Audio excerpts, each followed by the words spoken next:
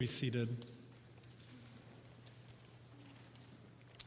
Our second scripture lesson continues in Genesis 2, picking up in verse 4. On the day the Lord God made earth and sky, before any wild plants appeared on the earth and before any field crops grew, because the Lord God hadn't sent rain on the earth, and there was still no human being to farm the fertile land, though a stream rose from the earth and watered all the fertile land, the Lord God formed the human from the topsoil of the fertile land and breathed life's breath into his nostrils. The human being came to life. The Lord God planted a garden in Eden in the east and put there the human he had formed. In the fertile land, the Lord God grew every beautiful tree with edible fruit, and also he grew the tree of life in the middle of the garden and the tree of knowledge of good and evil. A river flows from Eden to water the garden, and from there it divides into 4 headwaters. The name of the first river is the Pishon. It flows around the entire land of Havilah where there is gold. That land's gold is pure, and the land also has sweet-smelling resins and gemstones. The name of the second river is the Gihon. It flows around the entire land of Cush.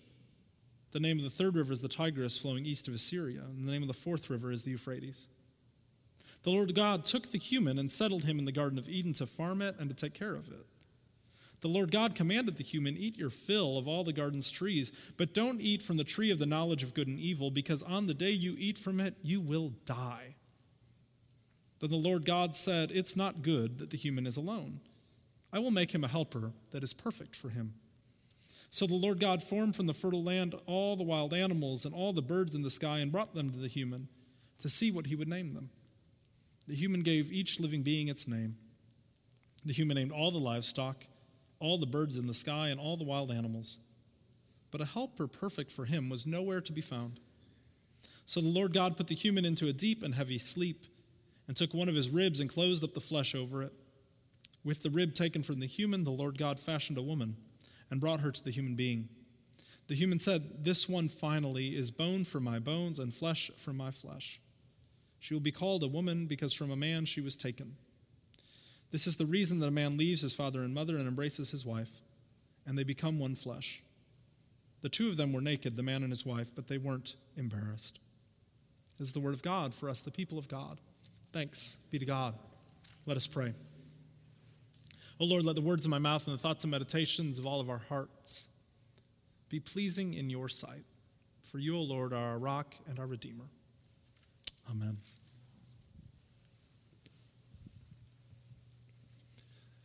In the beginning is the most well-known beginning to the most well-read book of all time.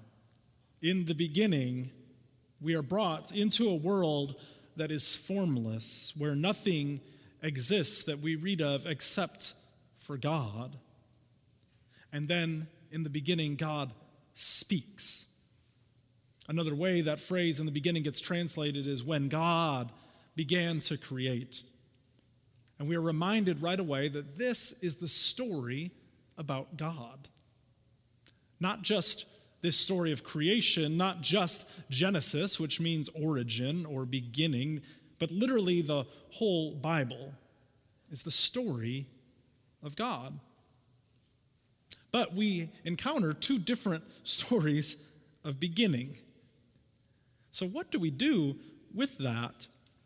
And when we come to that and recognize that, we might start to wonder, is the Bible true? And how does that work? And how then do we read it when we encounter 2 different things like this? Well, the first thing I want us to notice today, before we get very far into this and when we start thinking about all the questions that we have when we think about creation, is this: the Bible is not a science textbook. Now, you might know that. You might realize that when you read it, that there's not chemistry equations in it. If there were, I would not be here teaching you on it. I did not do well in those. Therefore, I stopped all of my chemistry studies soon after middle school. But we want the Bible, a lot of times, to answer all of our questions about the beginning, to answer everything that we bring to it about origin. But here's the problem. These creation accounts are not eyewitnesses. They were penned by the people of ancient Israel a very long time after creation. right? There couldn't have been eyewitnesses when no one else was there besides God. Kind of makes it difficult, right? And so I think a lot of times we get taught like, well, someone must have been there on the ground watching it and taking down what happened. But friends, that wasn't the case. That doesn't mean I don't think this is true. I just want you to think from this perspective a little bit to understand how these things came to being. We want all of the answers when we come to Scripture. Kathleen O'Connor, the scholar, she writes it this way. She says, the first creation account of Genesis does not answer questions of modern science. It does not address evolution and the Big Bang Theory or present a literal account of the emergence of the cosmos itself. They were instead writing for the people of their time and using their own cultural, religious, and scientific traditions. So friends, the genre of this creation account is in the same genre as other creation stories of the ancient Near East that were around. And we learn significant things about God and how God relates to creation in these stories, and also how they differ from other stories around the ancient Near East. I'm not going to go in depth with you about like Sumerian creation stories, but let's just say that they were a lot bloodier and involved a lot more killing than the story of the Christian and Jewish God in creation. Just because our modern questions are not answered in these stories does not mean that this story is not true or that the Bible is not true. I want to encourage you at the outset as we read Scripture and as we take this story through week by week throughout this year, I want to encourage you to read the Bible for transformation and not just for information. To read for transformation, not just for information. When we use terms about the Bible like God's instruction book for living when we refer to Scripture, we lessen its impact. Because this book is a living word passed down to us through centuries. And it still speaks to us today every time that we open it. When we read for transformation, we take the Bible then for what it is. In this case, these are stories that the people of Israel had told about the creation of the universe for centuries. They are true. They are just not eyewitness scientific accounts, because those did not exist. So let's look then at these two creation accounts and ask this singular question. What do they tell us about God? We'll look into these two creation stories and by faith understand more about who God is. In this first creation account, the first story, God creates by a word. Nothing is happening in the universe that we can see other than within God's very self. And then God speaks. And when God speaks in this story, what he says happens. Let there be light, and there's light, right? What we have here is a poetic narrative. If you hear the cadence and the rhythm, I used to think it was boring when I was young reading this story. Because I'd be like, it already said that. Why can't it just like, and he said it was good, right? And there was evening and there was morning, the first day, the second day. But what we actually have is this beautiful poem where every day of creation follows a similar order. God speaks, God then creates, God sees it, God calls it good, and God names whatever the thing is. And the work God does is divided up very, very neatly, very orderly. God can do a lot of work in 1 week, we learn, like a lot of work. So in days 1 through 3, God creates the cosmic household. He creates the whole structure for being, right? We get light and darkness. We get sea and sky. We get the land and the vegetation on it.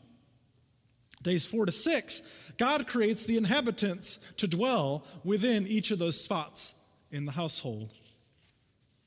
Let's dig down a little further into it. On day 1, God creates the light, right? Separates light from darkness, day from night. And then on day 4, God creates the sun and the moon and the stars, filling up the day and the night. Now, If you want to ask this with modern scientific eyes, you're saying like, well, how does that work? Stars are balls of gas and everything like that. And, how did the light happen without the sun? I don't know. It doesn't answer those questions. Stop trying to make it, right? Here's the deal. Like, it says that God did it, and somehow God created. That's what we're going to take. I don't know exactly how it happened, but here's the deal. God creates light on the first day, and then on the fourth day we get sun and moon and stars, right? Day 2, God creates the sky, separates it from the water. Then on day 5, what does God create? Fish to go in the waters and birds to go in the sky, right? There's this correlation between these days. On day 3, right, God creates the earth. He rises up the earth and separates the sea from the earth. And then all of a sudden on day 6, right, God creates all of the land animals that dwell on the earth, all of the livestock and creepy crawling things, it says, right? And then humanity, finally on day 6, still part of that creation. And then to top it all off, to culminate everything, on day 7, God creates the Sabbath. Day 7, the perfect day, the perfect number in Hebrew understanding. God blesses this 7th day and makes it holy. This is a cosmic story to the beginning of God's relationship with Israel. For ultimately, what we get in the entire Old Testament, right, is the story about God's relationship to this people, Israel. But the first 11 chapters, we don't get there yet. We don't meet this character, Abraham, who's going to lead us into that until Genesis 12. And so what we get is this prologue to that begins it all. So we're going to read about the creation. We're going to read about Noah and humanity's downfall with Cain and Abel right before that. We're going to get to the Tower of Babel and all of that, all in the first 11 chapters. If you've been tracking with us in the Bible year, like it hasn't been boring for the first 4 days. We're not there yet. It'll get there, but we're not there yet. There's a lot of questions, a lot going on. But it's a reminder that this story is even bigger than Israel. This story is cosmic. And that Israel is God's chosen people from all of the universe, and that God ultimately is the creator of it all. This creation story was written down while the people of Israel were in exile in Babylon.